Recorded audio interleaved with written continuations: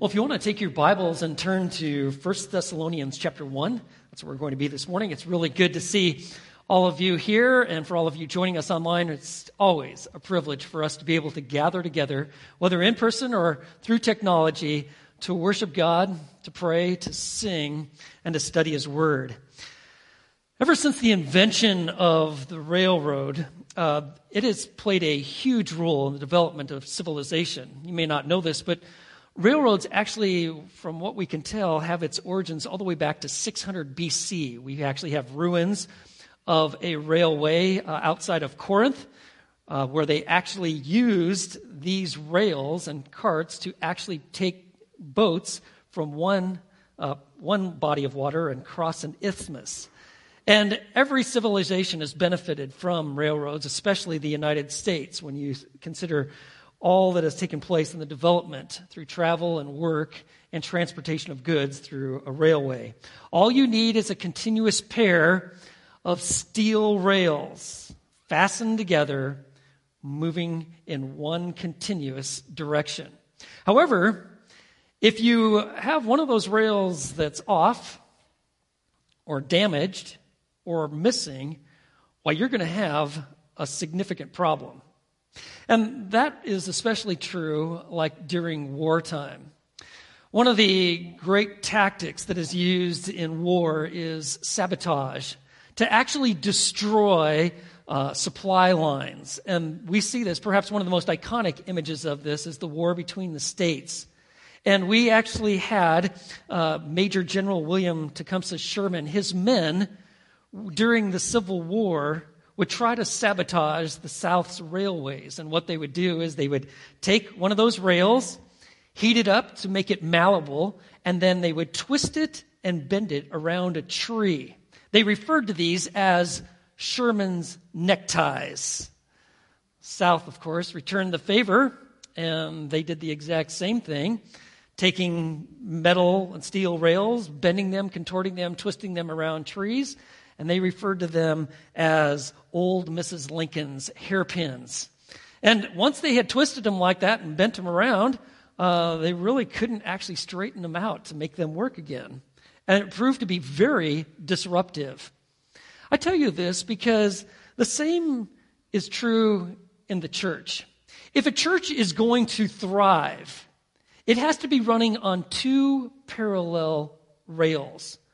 In fact, if anyone is missing or if it's damaged, you're going to have some problems. And those two essential rails are found in 1 Thessalonians chapter 1, beginning in verses 5 through 8. These are two key characteristics. If they are not present in a church, the church will not thrive. You can try to reinvent yourself and become maybe like a little Christian club or whatever, but a church that is going to thrive and fulfill God's purposes of what Jesus intended and when He said, I will build my church, has to have these two rails. And I'll tell you, the enemy of our souls, the enemy of righteousness, the enemy of all churches is looking to create disruption, to take these rails and to twist them and to make them absolutely not usable. So churches on track and those that thrive, first of all, like we're going to see in verse 5, that takes place when our personal faith goes public, when our personal faith in Christ goes public. Take a look here, verse 5. He says, Paul writes, "For our gospel did not come to you in word only, but also in power and in the Holy Spirit and with full conviction, just as you know what kind of men we prove to be among you for your sake." You see, when Paul and Silvanus and Timothy, when they came to Thessalonica, they put the gospel on display through their lives. You see, the gospel is the good news that Jesus Christ, through His perfect life, His work on the cross, and His resurrection, can give forgiveness of the penalty of sin, which is death, because He died in our place, and give you life in the context of relationship with Him. It's good news because you not only have the blessings of forgiveness of sin, which you could never earn, but you also have the relationship that comes by having relationship with Christ. And he says, our gospel didn't just come with words. It certainly came with words. They told them about relationship with God. They told them about the good news of all that Christ has accomplished and the blessings of relationship. But it came with much more than words. It came with their life. Do you see that? It didn't come with word only, but also in the power and in the Holy Spirit. Our words of the gospel came to you with our lives. Remember, that's exactly what was foretold, like Acts chapter 1, verse 8, where Jesus said, this is what I'm going to do. I am going to give you my Holy Spirit. In fact, he said, you will receive power when the Holy Spirit has come upon you, and you shall be my witnesses, both in Jerusalem and in Judea and Samaria, and even to the remotest part of the earth. My Spirit will empower you. My Spirit will work through your lives and your words, and it is my Spirit that will bring about the changes. You see, the power isn't the person. We sometimes think, well, it's maybe Paul and these guys were just really winsome folks, and they had great personalities, and they were just strong leaders, and so when they spoke, people just kind of listened and fell in line. That doesn't seem to be the case. The reality is the power isn't the individual. The power is God. And he actually gives his Spirit. And he says, you know what kind of people we are. We came in full conviction. We came with the power of the Holy Spirit with full conviction. Just as you saw what kind of men we proved to be among you.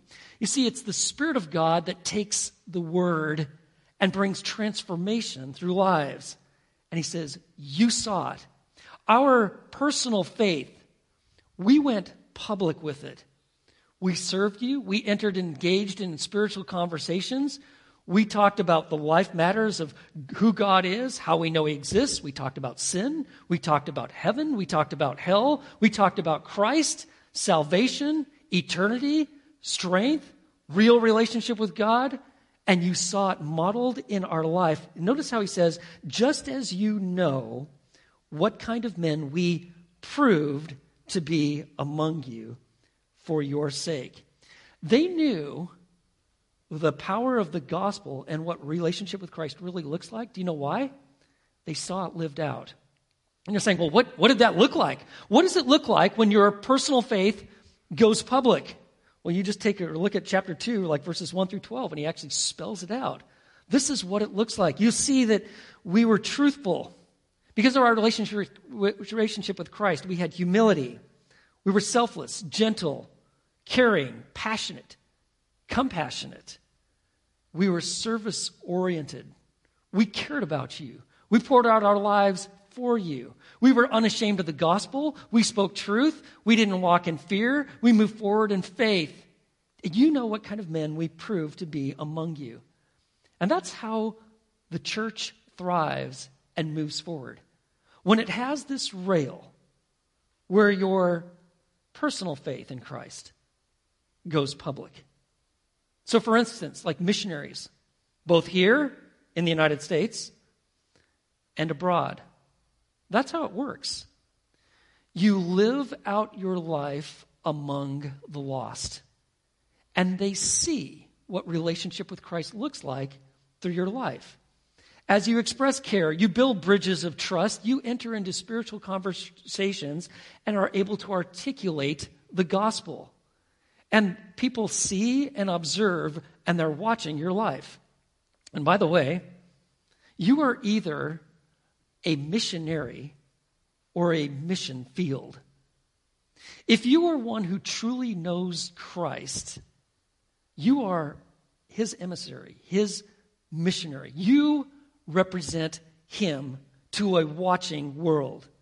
And we share the gospel not only with our lips, but with our lives. We speak with our life what it means to have a relationship with Christ. Your life is your primary platform for proclamation.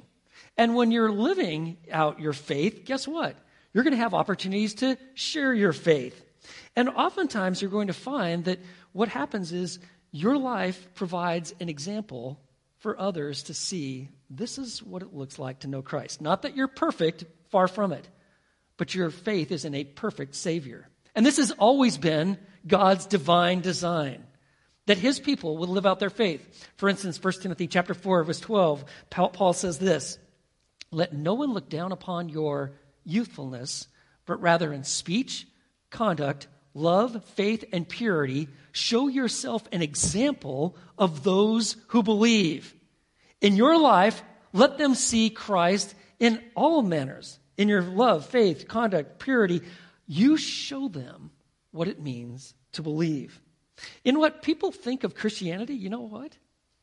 It's really oftentimes what they think of you. Because you and I basically send the signals of what it means to know Jesus.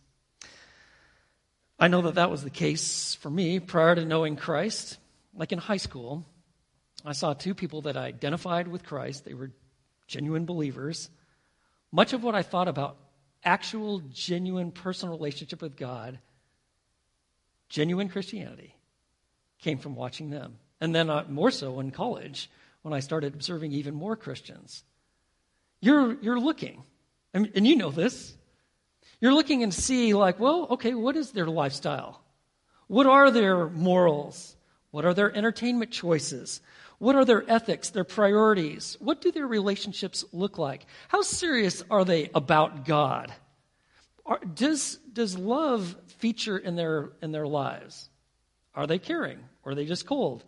Does anything about their relationship with God actually influence how they go about whether their work or their school? Are they hardworking, or they're lazy? Because what you're trying to do, you're reading. I will tell you this. When I was a non-believer, I found genuine Christian faith contagious. They had something I didn't. You see, their personal faith, it was going public. And friends, it makes a huge difference.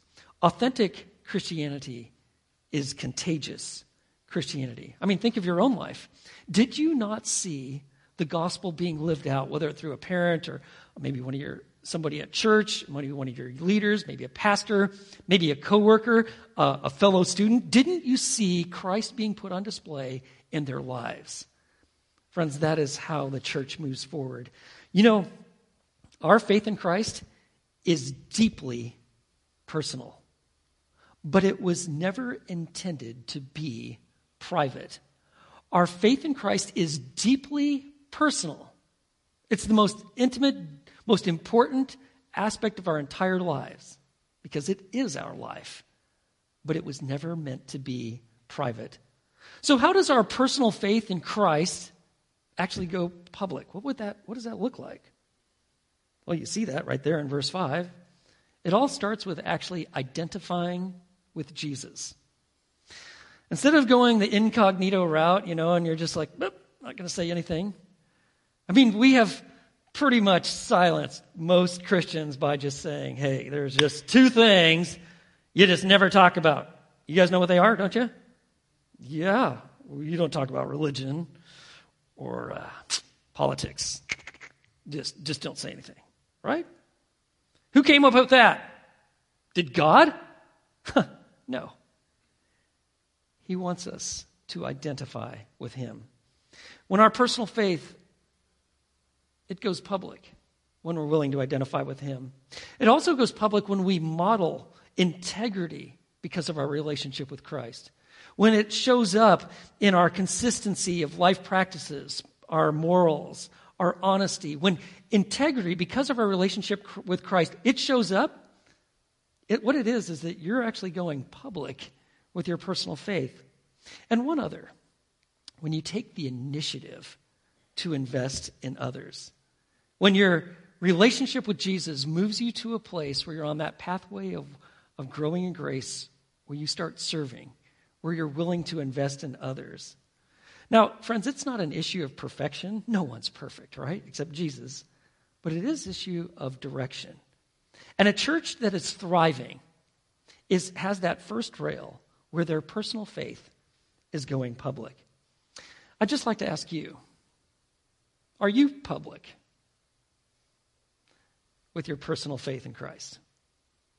If you answer that question, yes, I, as a follower of Jesus, I'm actually known as a follower of Jesus, I'd like to have you answer that question, why? Why is it?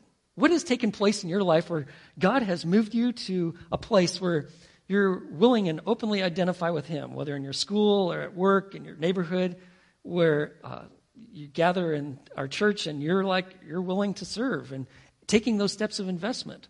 What has God done? But if the answer to that question is, are you identifying with Jesus? Are you known as a follower of Jesus? And you say, no, then you need to ask the question, well, why is that? A church thrives and it's on track when it has two rails. And the first one is when our personal faith in Christ goes public. But the second is found in verses 6 through 8. And that is when those being invested in influence others. When you begin there in verse 6 here, what you're going to see is discipleship put on display. Do you know what discipleship is? Remember our definition? Discipleship is this. It is the intentional and relational process of maturing Christ-centered believers and mobilizing them for ministry. It's intentional, it's relational, it's a process. You're helping people grow and develop and mature in their relationship with Christ, and you are mobilizing them, giving them opportunities, training, equipping them so that they can actually be about the work of the kingdom. That is, by the way, what Jesus called us to do. He said, I am sending you out to make what? Disciples of all the nations. What is that? Exactly what you see taking place here. He says, verse 6, and you also became imitators of us and of the Lord, having received the word in much tribulation with the joy of the Holy Spirit. You became imitators of us. We actually get from this Greek word our word mimic. You actually followed the pattern, what you saw in us. Now, isn't that interesting? You would have thought he would have written in what you see in the Lord and also saw in us. But how does it read? Verse 6, you became imitators of us and of the Lord. And that's because their first introduction to the Lord Jesus Christ, it came through his people. It almost always does. You and I represent him. And I'll tell you, that might give you some pause. I mean, I can think of a lot of times where I don't think I gave the best example of what it means to know Christ. That's a pretty big responsibility. It makes me a big believer in the gospel, right? In fact, even my shortcomings and my faith in Christ for my need for a Savior, for salvation, for life, forgiveness, and the ability to move forward by faith, all of that is a manifestation of the gospel and the power of Christ. And so even our weaknesses and even our failures can be used by God to show the importance and the reality of a relationship with Christ. You see, we're just a work in progress. And what Paul is highlighting here is how discipleship moves forward. Now, here in Western civilization, when we think of instruction, it's primarily, somebody dumps some data, we get information, we get instruction, we take it, leave it, we try to synthesize it, use it for whatever we need it for. But instruction, especially among the Jewish people, but really when you look at the ancient world and how they train people, they certainly had instruction, teaching, but it was far more than that. It was oftentimes in the context of relationship. You were not only informed, but you were also involved, and you would imitate, you would learn. And that's what he's highlighting here. It's just like newborn babies start growing up in a home, and they start following the patterns of their parents. This accentuates the need of a local church, because you've got newborn believers. And how do they grow? They grow in relationship with other believers, and we're all united in Christ. We're maturing. He says, you, first of all, you imitated us, but you also imitated the Lord. Remember, Jesus says, take my yoke upon you and learn from me. You and I, when we believe the gospel, we're called into relationship with Christ. Not just the blessings of forgiveness, but the blessings of relationship with him, where he shapes us and trains us and forms us and fashions us. And how does he do that? How does the living God, whom we cannot see, shape and train and mature his people? Well, you see it right here. You see it in verse 6? You also became imitators of us and of the Lord, having, here it is, received the word. God uses his Spirit, the Holy Spirit, and his word to bring development of his people. And what is this book we call the Bible? Is it just a bunch of religious writings, some words that we just call scriptures, and we kind of have this collection and hopefully find some inspiration from it? No. Actually, if you want to know the answer to that question, look at 1 Thessalonians chapter 2, verse 13. Just look at the next chapter. What is this word that they received?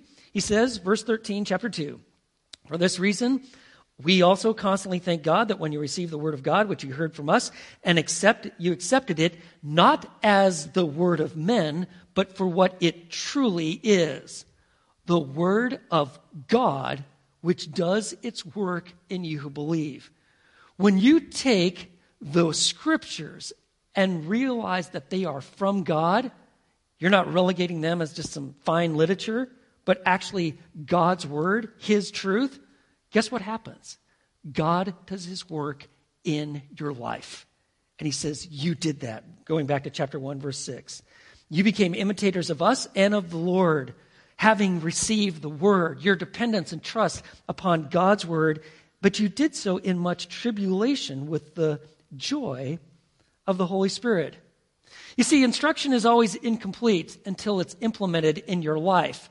But when you implement God's word into your life, I want you to know you are going to face adversity, just like they did. They received it in much tribulation. And this actually speaks of like a great emotional, like spiritual stress. This isn't some sort of mild inconvenience. They faced hostility, challenge, great adversity, difficulty for trusting in Christ and his word. So what kind of tribulation would they maybe actually receive? Well, for instance, if you came from a Jewish background and a Jewish family, and you're now believing that Jesus of Nazareth is the promised Messiah, the Christ, the anointed one who has been promised in the Old Testament, the one who will be perfect and pay the penalty for sin and truly be alive, who is the eternal Son of God, the eternal King of David in that line. If you are saying that Jesus is that guy, I want you to know for all the unbelieving Jews, you're going to be met with a lot of hostility. You're going to be seen as forsaking the family. You're going to be run off. They're going to cut you off because of your faith in Christ.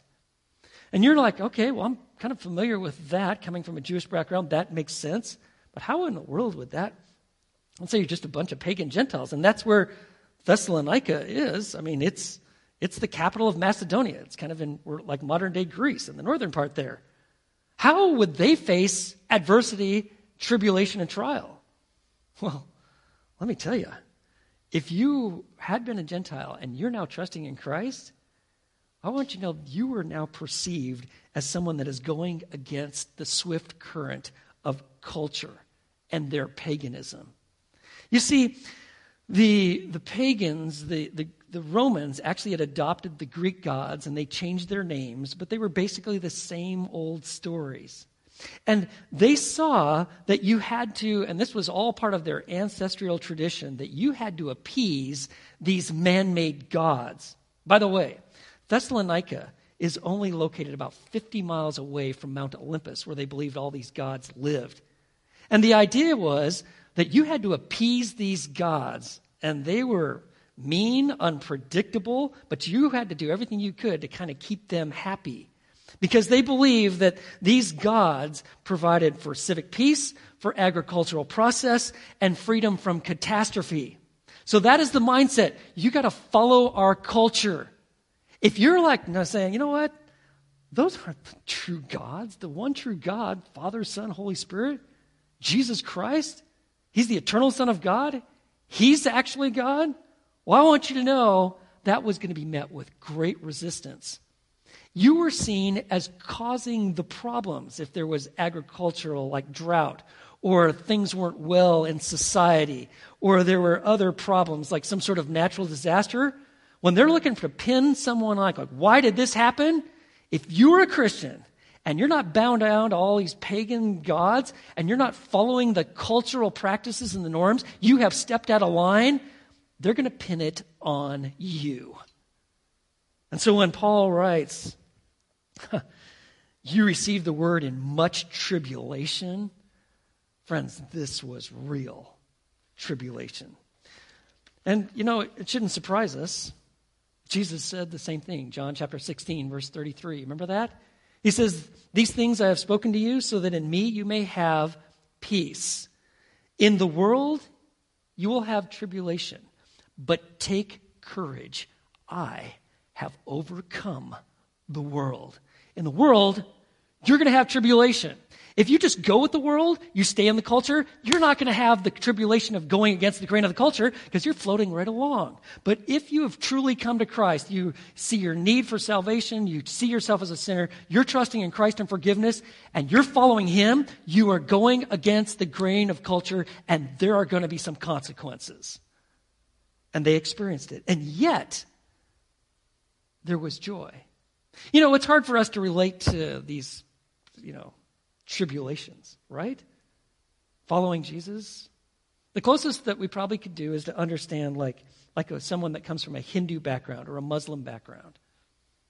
And they trust in Christ, and they're going to face heat, rejection, alienation, perhaps torture, being seized and abused, lose your place in society, lose your job, lose your business, or maybe even death itself. Like countries like North Korea, you even get caught with a page of Scripture, of the Bible, you're going to one of their camps. And not only you, your entire extended family. And yet, in the midst of this, there was joy. If you don't think that, tribulation that's for other people and other times and other cultures, I want you to get ready. The heat is being turned up against Christ, against Christianity, and against those who will follow Him. But I want you to learn that you and I can have joy even in the midst of tribulation. When we'll hold fast to the Word, we might take some heat for it. We're going to go against the grain of the culture, and it's going to become apparent. Guess what? We can have joy in the Holy Spirit. It's very interesting. The New Testament presents joy as independent of circumstances. So often we think of joy as what? Well, if everything's kind of lined up and it's going the way I want it, I can have what? Joy, and I can be happy, right? But joy is sourced not in circumstances. True joy, the joy that God gives, it's sourced in Christ Himself, in relationship with the living God. And so don't get thrown off by the difficulties and challenges. John Ortberg writes this, that God doesn't always erase all our stress and pain before it starts. Instead, God can use the failures, disappointments, and periods of suffering to help us grow. And listen to this. He says, God isn't at work producing the circumstances I want. God is at work in bad circumstances to produce the me He wants. And that's what was happening with them. It's what's happening with us. And so he writes in verse 7, so that you became an example to all the believers in Macedonia and Achaia. God was providing joy through the Holy Spirit. That's the second time the Holy Spirit is referenced. This isn't something you can manufacture. It comes from God. It is spiritual. It can't be fully explained. It's certainly not related to your circumstances. It's related to the Spirit of God who resides in you. You've got joy despite the fact that you got trials and tribulations. And he says you became an example. This word was used of like a seal that was put into wax or like a stamp that minted coins. What they did is like put that stamp there and they could reproduce it on the metal so you'd have like a coin like this. I want you to know what he's telling them is that you have become an example to all the believers in Macedonia and Achaia. Macedonia in the north, Achaia in the south. And like you're saying, well, like, okay, think of modern day Greece, okay? Let me tell you the kind of cities they were influencing. These would include cities like Philippi, Athens, Corinth. And you're saying, well, what happened? Like, how did they become so influential? You mean these investments that were being made, how did this rail develop where they're starting to influence others?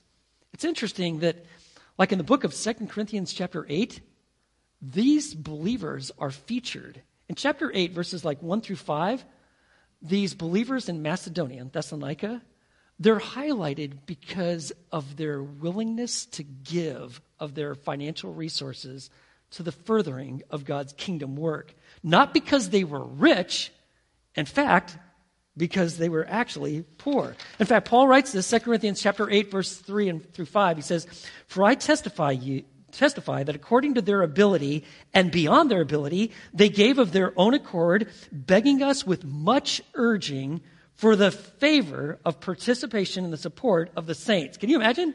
Have you ever seen anybody like begging to participate in this? He says, that was them. And he says, and this, not as we expected, but what would move someone to behave that way?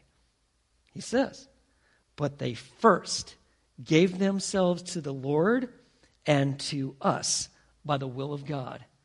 You first give yourself to the Lord, and then let's see what God is going to do. They were leaving their mark. They were an example. This is, by the way, what parents do with their children and grandparents. We are impressing upon them. We are showing them the way to go, the reality of God, the person and work of Jesus Christ. We are loving them, nurturing them. We are engaging in conversations. We are giving them the imprint of Christ. But God has to change their heart. You can't do that. That's why the Holy Spirit must work. But He does. And that's what takes place in college campuses and schools in our community, where you have actual believers. They're going public with their faith. They're investing in others. And guess what? Those people are investing in others as well. When discipleship takes place like this, guess what? A church thrives. He says, that's what's happening in Thessalonica. In fact, verse 8, "For the word of the Lord has sounded forth from you, not only in Macedonia and Achaia, but also in every place your faith toward God has gone forth, so that we have no need to say anything." He says, the word has gone forth, sounded forth. It was used in ancient Greek literature to speak of like a trumpet blaring or the rolling of thunder. It's actually where we get our word echo. Your lives in Christ, your relationship together as a church, it was reverberating through the empire. And you're saying, well, like, what exactly did people see? What were they talking about? It's like we saw last week. They were a thriving church. They had the signs of life. Verse 3, they had a faith that works. They were willing to labor in their love, and they were steadfast in their hope. And friends, Paul is saying, we didn't have to tell people about what God was doing in Thessalonica. We had this experience. They were telling us. God was at work in their midst. And friends, the same is true for us.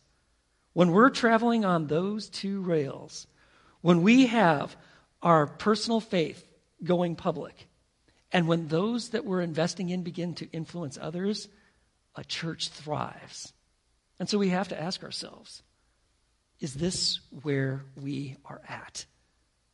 You can't depart from these rails. In fact, if you do, the church doesn't thrive.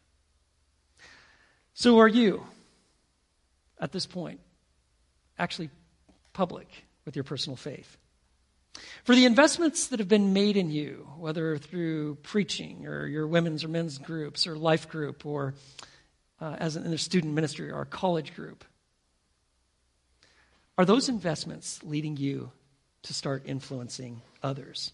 I want to give you the railway ruiners. I want you to know how the enemy is going to seek to distort, twist, and destroy progress in any church, in our church. Let me give you the railway runners to get you off track. These are the devil's perhaps most potent tools First one is distraction. It's anything or anyone that'll keep Christ from being the center of your life, where you're getting sidetracked on side issues, whether it be like a singular focus on politics, or you're just so given to your work that you can just never emerge. It's all about your work. Or on the flip side of it, you're just so enamored by entertainment, and it's just really kind of like one entertainment piece to another. It's just that is what you live for. When you are distracted, it's like the rail gets twisted. Something's not right. Let me give you another railway ruiner. Discouragement. When we lose courage and confidence and enthusiasm, life seems heavy, hopeless, hard, fatigue, frustration, failure, fear, and you just kind of get discouraged. And it's just like, that's exactly what Satan wants to do. The more discouraged you can be, the better. It's like a twisting. And that really kind of leads to a third ruiner of a railway, and that is disengagement, where you just give up. You go passive. You drop out. You separate from other believers. You stop being involved in a local church. You're just like, I don't need that. I can just do this on my own, right? You have missed what it means to be in the body of Christ. Christ has called you into relationship with himself and his people. But if you are disengaged, it's kind of like a piece of rail missing on the railway. Something is obviously missing, and the train isn't going to travel like it was intended to because you've disengaged. And let me give you, one other. Deception. When you begin to believe that which is not true, whether it's bad theology, or you get caught up in some sort of misguided movement, or you start developing patterns of lying and deceiving yourself, or you get deceived by the allurements of sin, and they are so enamoring, and they'll own you, whether it be immorality or pride or greed, they will twist and contort you, and they are railway ruiners. And Satan is really good. In fact, your whole ability to think and process will be distorted if you buy into these kind of lies. And let me give you just one other final railway ruiner: disbelief. Satan knows that if you're truly a follower of Christ, that you really know him, you're truly experiencing salvation, he can't take your eternal life. But what he's trying to do is get you to a place where you will not trust God and you will not trust his word. He can't rob you of eternal life, but he can certainly take your joy and your peace, and he can render you basically ineffective. And it has effects not just in your life, in the life of a church, because if a church is to thrive, it's got to run on these two rails. Perhaps this week you watched Alabama win the national championship, college football. For Nick Saban, it was his 7th national championship. It was the only other time where he had an undefeated team, went through the entire year, never losing. It was interesting watching the game. Kirk Herbstreit, one of the announcers, spoke of Alabama and the culture that they have, a culture of winning. And he says, even the players that were injured had targeted to make sure that they were well enough to be able to play for this game. No one was holding back I don't want to play because I don't want to get injured or anything. I'm thinking about other things. They were all in it to win. He said it's part of their culture. In fact, there was a guy playing, and he looked injured to me. He shouldn't have been playing, but he had been trying to get well enough to actually get out onto the field. After the game, in an interview, Nick Saban, he said that this really wasn't his most talented team overall. But this is then what he followed up by saying. He says this was kind of the ultimate team. He said these guys are like a high school team in terms of how they got along together. And so he's talked about how important it was that they were together and they cared for each other and they were for each other. They recognized we need each other. And he went on to say, and how they not only got along, but how they supported each other and how they played together and how they overcame adversity. And friends, the same could be said to a church that is thriving. We care for each other. We care for the souls of everyone. We want you thriving because you need to understand your life is your ministry and your spiritual health affects all of us. And if you get derailed, it affects a church. And so we care, we support one another, we help each other. And friends, we go through adversity and we do so together. You see, churches thrive when Christ's disciple-making ministry is alive. And so I just want to ask, are you an enthusiastic Christian? Do you have a fire and a passion for Jesus Christ and his kingdom? You know, when we see railroad tracks, from time to time, let's just ask these two questions. Am I on track? Ask it personally. You know, am I on track? And two, ask, is our church on track? You're going to find this. Our church will continue to thrive when our personal faith in Christ goes public and when those we are investing in begin to influence others. Churches thrive when Christ's disciple-making ministry is alive. Let's pray.